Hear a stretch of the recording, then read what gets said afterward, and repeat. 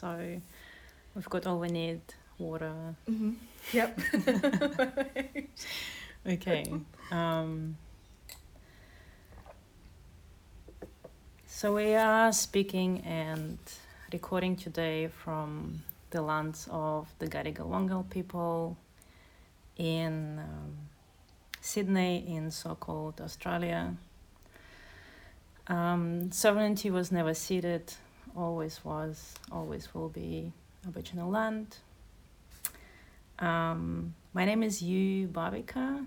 I am a writer, a visual artist, and community organizer.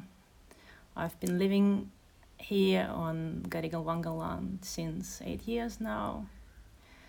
And I'm sitting next to Lo Garcia Dolnik. What a great name. Thank you. Would you like to also introduce yourself? Of course. I'm Lou. Very excited to be talking to you today. I am a poet and arts worker of Ilocano heritage. Here is a settler on Gadigal land where I've been very fortunate to live and work for kind of the better part of 2 decades and a half now. It's been quite a while. And yeah, really kind of invested in a practice that's just kind of obsessed with relation mediated by ecology, kind of what it means to write poetry that's implicated in kind of an ecosystemic way of looking at the world and kind of human, non-human kinships.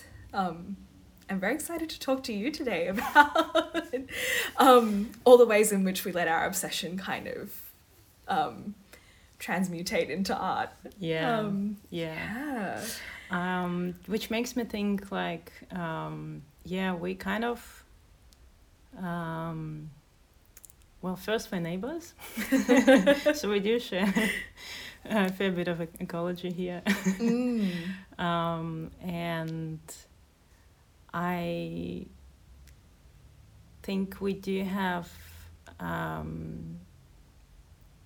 shared interests in first language, firstly language and also labor, and we just spent already sort of half an hour chatting and exchanging. But for myself, I can say that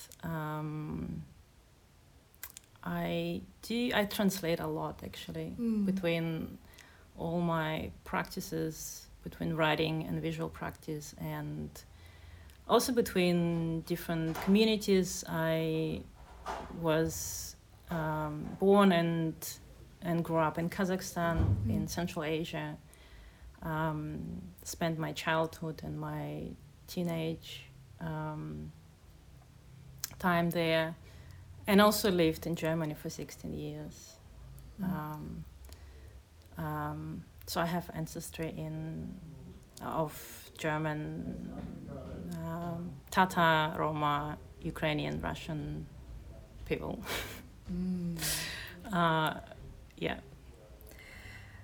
There's so much to be said, I think, about really excited to get into kind of like our positional approaches to translation. I know we were gossiping a lot about just kind of that relationship with kind of the English language. But I wonder whether first a reading might make more sense. And then we can kind of tear everything apart. Yes, let's do some reading. Perfect. I was actually really looking forward to it. Great. Should I start? Perfect, yeah. Okay. So I'm going to read from a poetry collection called "The Moment You Realize What You Don't Have to Be," which is a quote from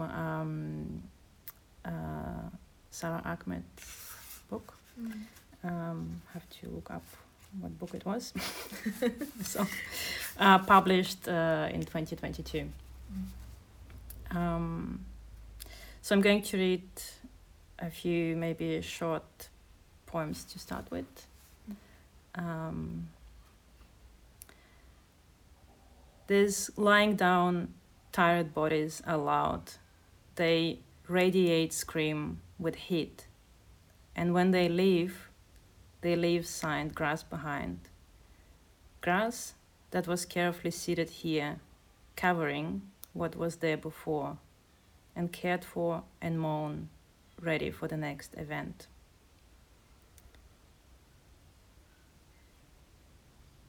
And the next one. For Tom Melick and his A Little History of Fatigue. Resting worker. She takes her time. She's moody and slightly heavy. She lowers herself slowly onto the ground.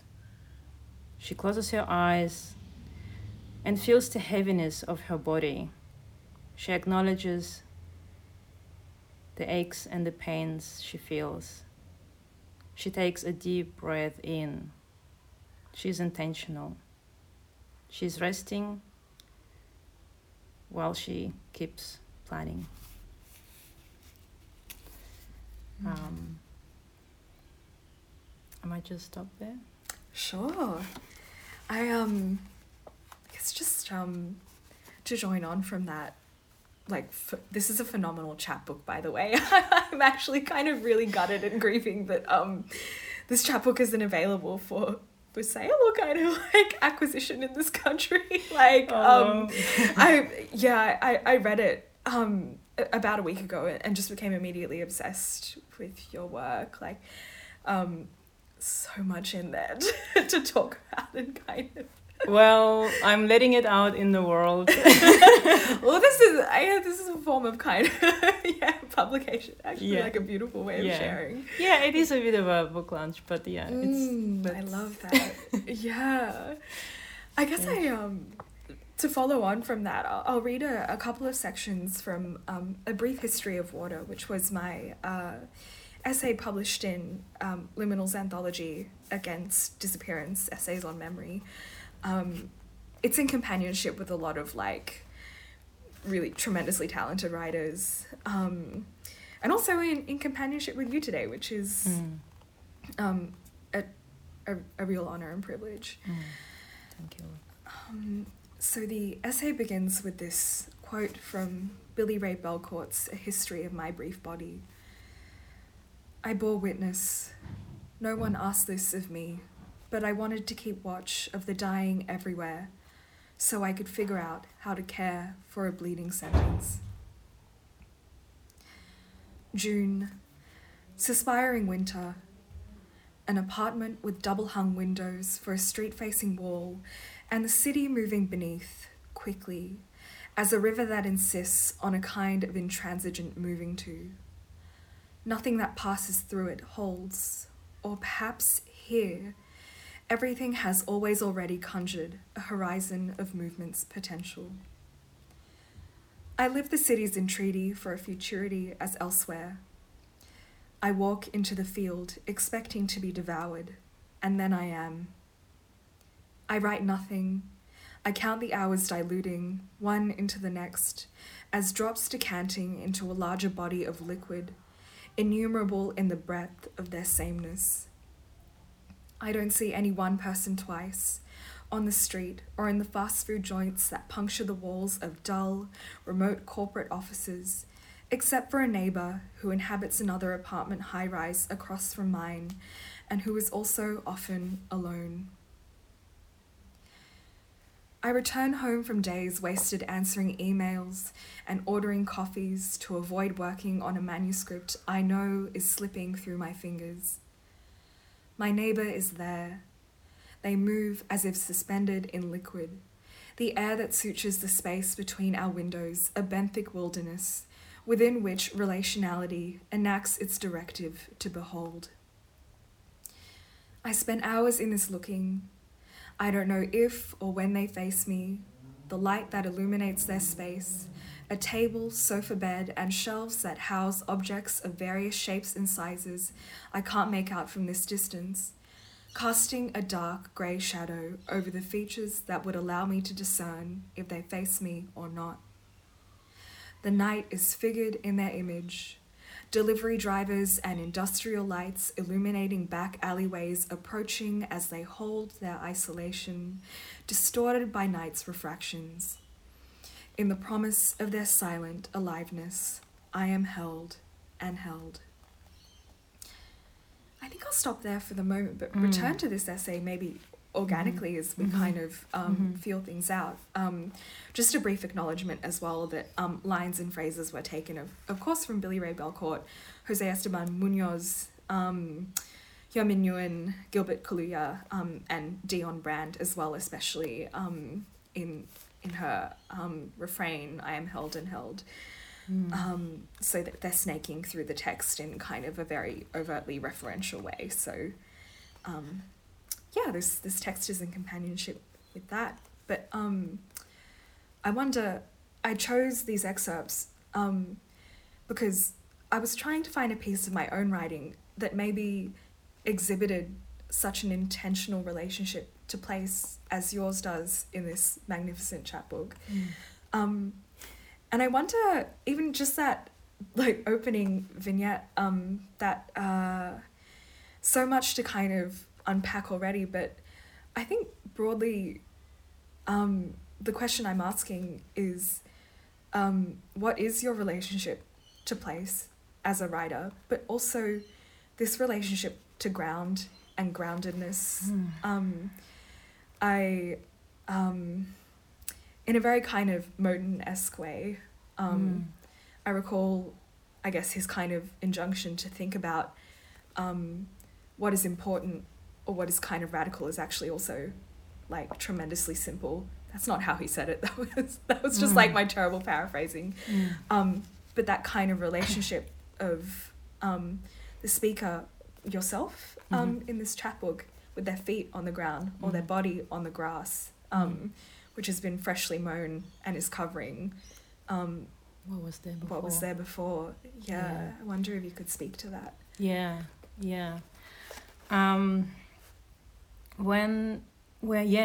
Thanks for the question, and also thanks for your beautiful reading. I will also come back to it and ask some questions. Thank you.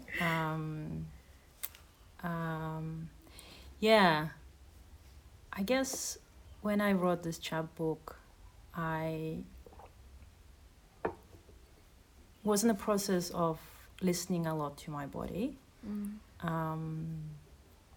because it was doing all sorts of things, giving me pains and kind of feelings of exhaustion and fatigue. So there is this direct kind of necessity of doing that, and writing from that position of a body that is laboring, which is also a migrant body, which is also a non-binary body, which is also a body that lives on very conscious about living on the land that was colonized and stolen. And but it's also has to do with the fact that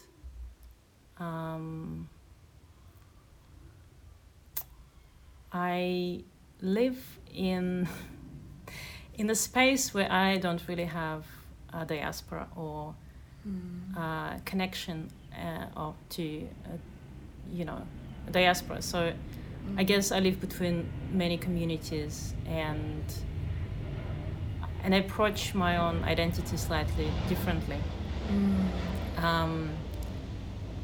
So not from a perspective of what it is, but how it comes together and how it is conditioned. So I often look at the conditions of workplace, conditions of systemic sort of conditions of hierarchies, and so on.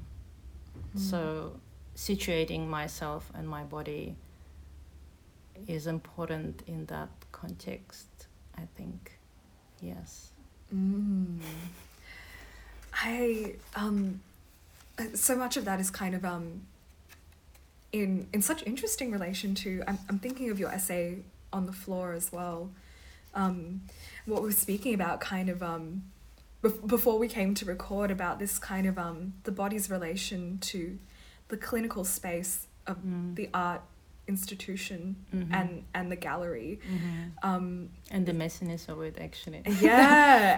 and that is hidden. And the organic messiness of the body, kind of like, which is always kind of resisting these spaces which are kind of like hyper contained or hyper kind of managed or departmentalized. And kind of like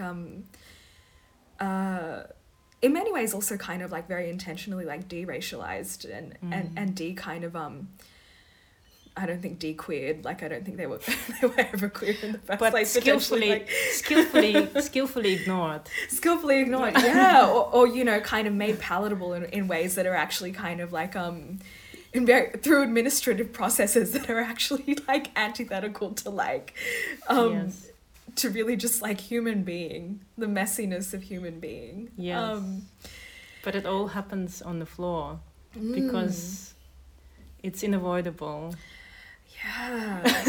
And kind of I wonder about kind of there's this moment in that essay where you eat a Kit Kat that causes an inflammatory response. And then I think, correct me if I'm wrong, but that's kind of sequenced in this way where it's like you're walking home and you have to strategically eat a meal at a pub because because you physically can't get the rest of the way home.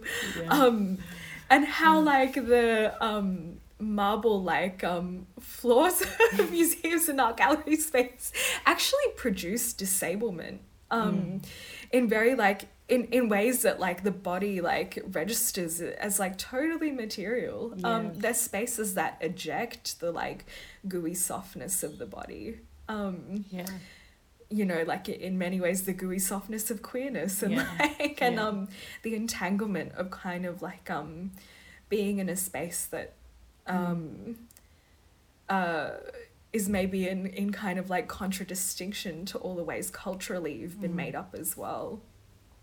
I find that really, really interesting. I think thank you. It's a really beautiful kind of it gives me the joy of writing this text, and also the joy of kind of thinking about it again. Absolutely. I think I also write that museums are temples of culture. And for me, almost that, like looking at the materiality, and I do think that I am really a materialist, and so that is quite important. So I bounce it against this kind of Western focus on ideas and philosophies, and really like to bring it back to the body, because I think it's so, these experiences are so rich and important, and they form the reality of our existences and how we inhabit these places, like the gallery places with the marble floor that was never meant to be a workplace, but is created to be a beautiful, gorgeous, expensive, initially building. And the Kit Kat. And the Kit Kat. It's such a kind of a... it's funny to me because it's kind of like... all the things we do to survive the impossible conditions of labor is like just like But so also in your text, I was really kind of keen to hear when it was written, and I really liked your like ongoing approach to connection to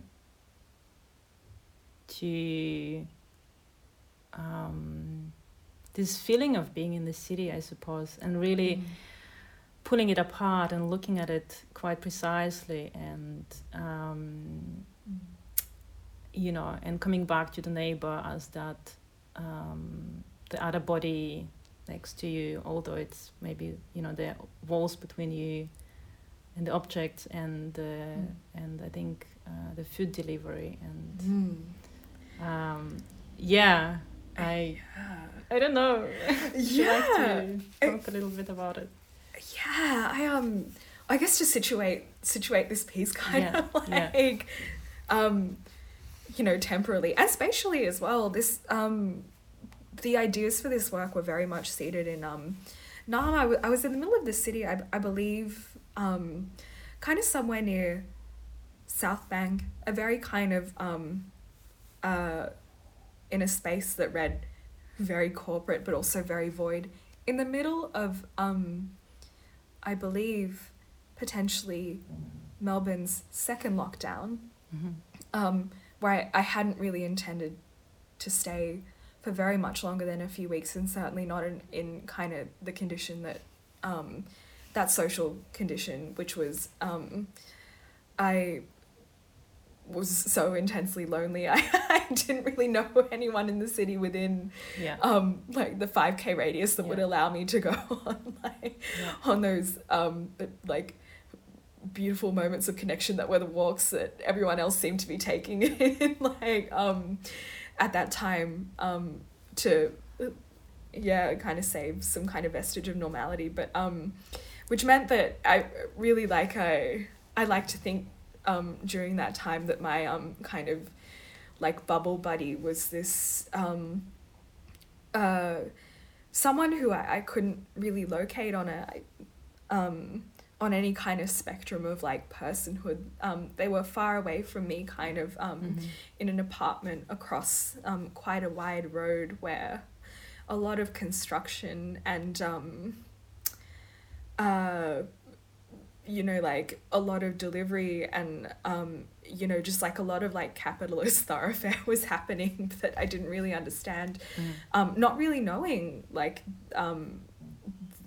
the context of like this particular place I had chosen to rent an Airbnb in order to write, but eventually didn't end up doing any of that either, and really became fascinated with this neighbor, or in a way that potentially became kind of like quite regulating, I think, in a very somatic way, in that they also seemed to be alone in their apartment,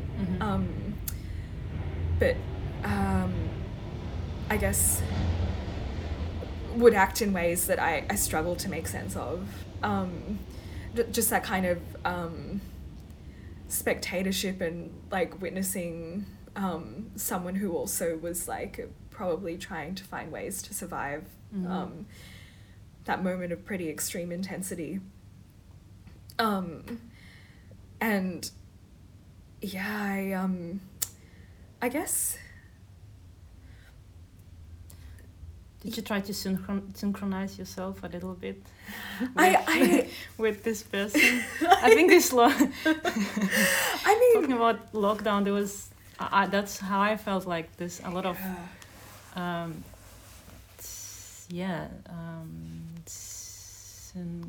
synchronizing and asynchronizing somehow. Well, I think it's kind of like that, potentially what kind of like somatically the body wants to do anyway. Like I in the absence of like anyone else to touch, any other one body to orient myself to, in an Airbnb space that had been curated so as to kind of satisfy the requirement of every traveler, but also no one in particular for any like one period of time.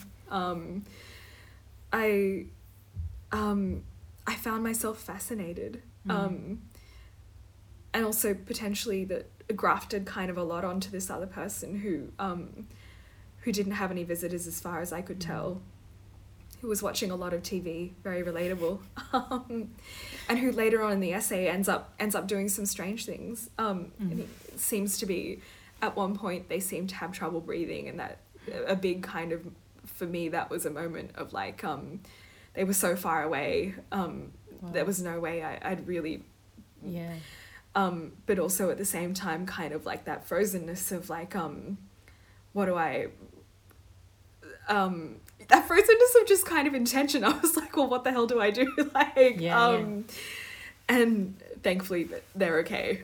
Just like to outside of the art, to just assure everyone I didn't like but yeah, it's funny, like I recognize that almost kind of like I want to call it kind of fine refinement in the language here to describe your orientation towards bodies and other bodies in this space of kind of voidness that is the gallery, but also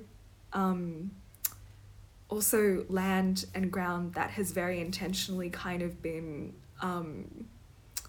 cultivated and administrated to produce certain kinds of relation, none of them especially organic, none of them especially safe, healthy, or that guarantees, you know, kind of like any level of like humanness. And I wonder, you know, more of an observation than anything else, just that kind of capitalist neoliberalist orientation to other people in spaces that are kind of designed to produce derelationality, that are designed to kind of isolate and administrate. I want to kind of like I noticed that kind of similarity in our work, that focus on the body, and that focus on the body vis-a-vis other bodies that are only kind of some of the time just bodies, you know, and not persons, and not relations, not sites of intimacy or organicism. I wonder if you have anything to kind of I mean, we could potentially go into this whole area of thinking about how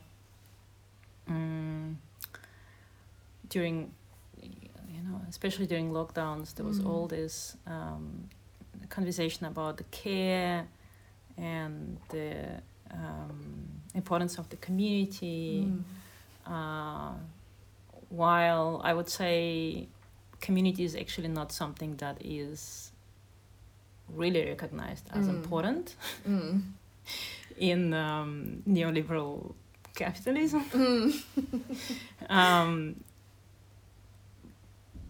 But I can also say that I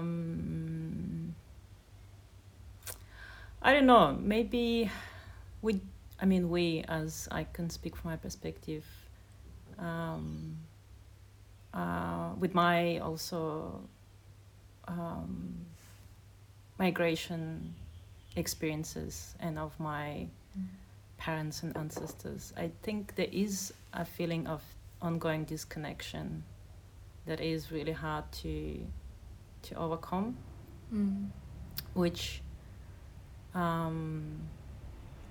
is just based in multiple experiences of interruption with the place where you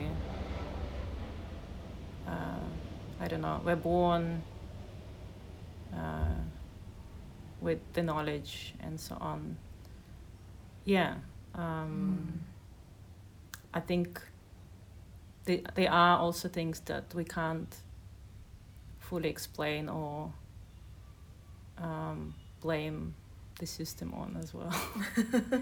So I guess sitting with that experience was what also writing does, and that's what I feel like also your writing does as well, noticing that, putting it in words, allowing for that to take place.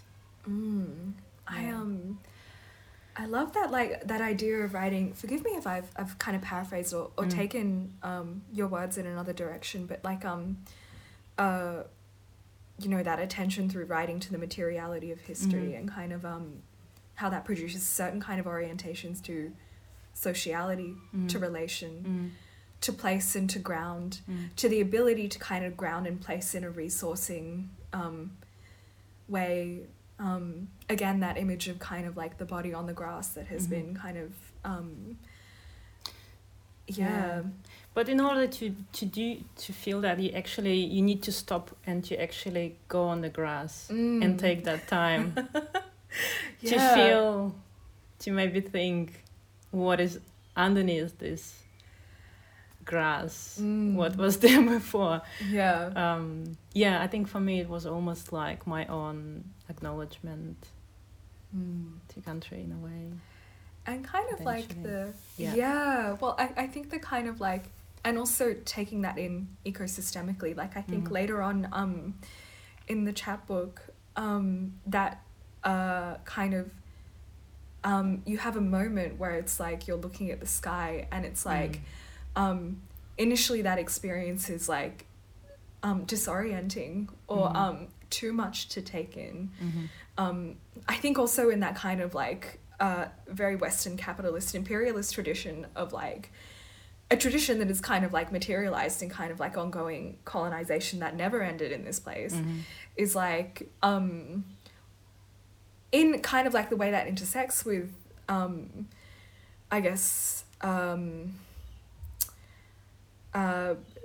maybe histories of kind of like migration and displacement is this kind of the loss of the ability to think naturally and organically in ways that see the grass, the ground, the soil and the sky as actually kind of like in like pretty deep like relation. Like yes, which makes me think about with that level of disconnection, it's often that the way we think about ourselves actually comes from language that describes us.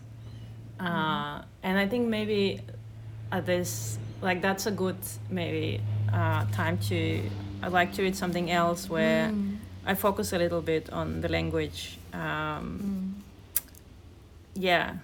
Kind of supports what I'm saying right now. Sure, yeah. Please. Also totally has to do with 2021, 2022 experiences of COVID and Yes. I'm trying to make sense of what happened this past year. What will happen next year? The previous 40 years. Time is precious. It increases my anxiety. What is time? Yesterday, there were 6,000 cases. Today, 11,000. I noticed the increase of cockroach numbers in our apartment in Ben Street. They are little. I become obsessed with checking the walls and the floor at night. A friend tells me that when someone moves out of an apartment block and the apartment gets renovated, the cockroaches migrate. The end is the beginning. Kakerlake, cockroach, is a name given to migrants in Germany. The seekers of better life, the intruders, dirty insects. The end is the beginning. I wonder if cockroaches ever feel nostalgic about the places they have left like people do. The end is the beginning. It's the end of the year. My partner and I are taking turns taking care of each other so that each of us can rest for some time. Cold shower. I start with the warm and end with the cold. The end is the beginning. Sorry,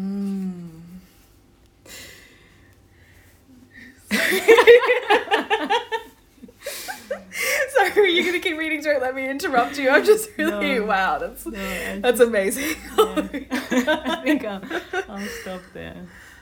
I wonder whether it might make sense. I have parts of this essay which are in companionship with that kind of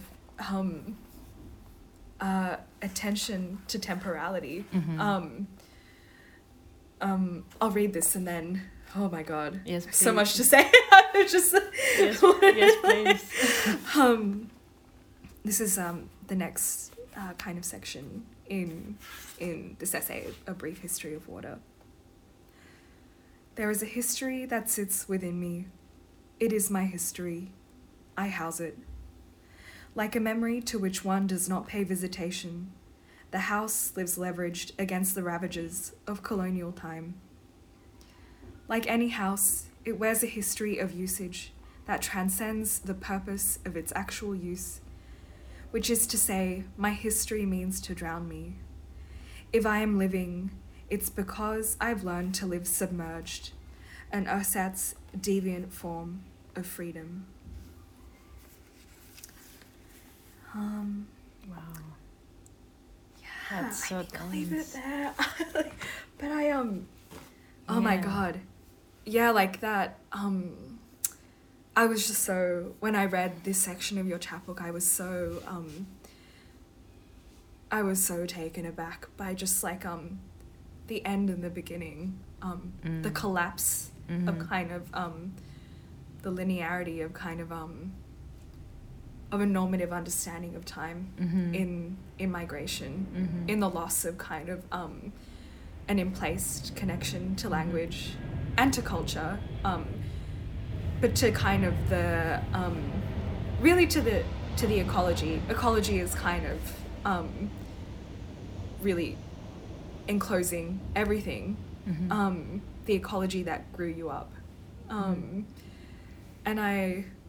oh my God, I love that like urban history of the cockroach. Yeah, like wow. I like it. Kind of goes back to your almost like to your first reading. Your first poem on like being in the city. So we are in the city. We're still here as well. Yeah. And I think in that urban environment. Yeah, I mean that attention to kind of like the urban environment is like the materiality of the urban environment and its relationship to time as well. I wonder if there's something in there to tease out. I mean these it strikes me that the kind of metropolis is in the business of kind of replicating itself like quite chronologically as well, in the sense that I think in this chapbook as well you speak about correct me here if I paraphrased it wrong, but you kind of pay attention to like the excess of labor. You give too much and then have to kind of pick up the pieces, and how these kind of like cityscapes, places of kind of like labor, of overwork, of, I hesitate to say burnout because it's kind of like that's the entire point, right? Like they're meant to extract kind of like extract ad infinitum, and then it's left to you to kind of figure out how to carve a life that is sustainable in very basal ways, not even a life that is creative or imaginative. And I wonder kind of like that repetition of the end and the beginning is also speaking to kind of the Western city, or the city as we understand it, as kind of like a site that is reproducing kind of like anti-humanness, I guess, but also in very material ways, right? Like when we're talking about migrant histories, kind of like xenophobia, racism, again in the ways in which they're kind of materialized in who gets to live and who gets to die. I wonder if you have anything to. I love your questions. I'm really rambling. No, they just open up so much. Yes, of course. I mean, absolutely. Yes, we do overproduce, and we haven't learned to slow down at all. So the city produces constantly and ongoing so much desire and and that needs to be satisfied. And I guess we move our bodies so quickly between spaces, trying to cover so many grounds with our feet, literally, but also like in terms of doing all the jobs and commitments that we have to do.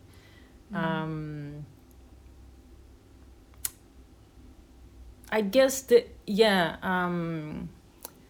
end it's the beginning. It's also something. For me. It's also this ongoing trying to actually fit in, to actually keep up with the speed, and then failing again. So it's this ongoing beginning and end. And this is, I guess we talked a lot about like how do we feel as artists, as writers, poets, trying to find that connection and place and be happy with what we're doing. But also I feel like there's this massive overproduction in the cultural sector as well, that I give up on trying to go to every event. Not that I ever was able, but it's a messy place to live in. And I think also as well to what we were speaking about earlier, like that, oh my god, like how I guess in these spaces, in any kind of space of work, that your labor is demanded at the same time, or your labor is kind of required in order to evidence connection to kind of certain places and communities, to certain industries, at the same time that it is kind of like has no kind of lifespan, or has in the sense that in the business of kind of like publishing work that you may have been working on, kind of given your soul to for several weeks, and then I guess is read and then kind of forgotten. That kind of relationship with duration is like I think pushes kind of creatives into a space of where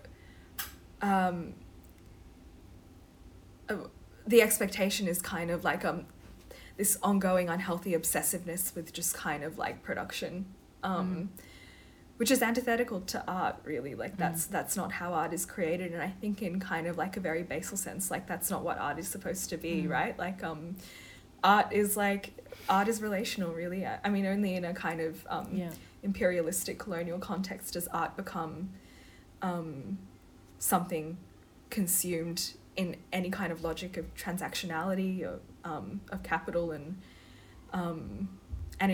in compartmentalized ways, like in the space of the gallery. And I remember you were telling me about kind of in an effort to disrupt that, when you published this chapbook, or was it another piece of work, you printed out the work and put it on the walls of space, and asked and asked that people read it together, as kind of like actually a beautiful space of like co-creation, and like of and also that kind of functioned as a book launch, as such. Well, absolutely. Because like I guess through writing we also constantly try to reconnect with ourselves and the world in a way, right? But then the piece is written, it's published, and I guess I really value what we're doing right now, because this is like really generous, right? So we give each other in our work so much attention, and actually do that very, I don't know, kinship almost labor that we also need in order to be able to kind of keep up and generate. Yeah, which is the importance of kind of like your question in that kind of when you, after reading this essay, you asked me when did this happen in time. Yeah. And it's kind of like this kind of in order to kind of like these acts of kind of like remembrance and like survivance, and that these aren't these ways that we create art aren't kind of like I mean, yeah, you know, like art is representational and you know, that I guess a pretty inescapable kind of like vector of what we're doing, but that the point is not to just kind of like represent ad infinitum until like death.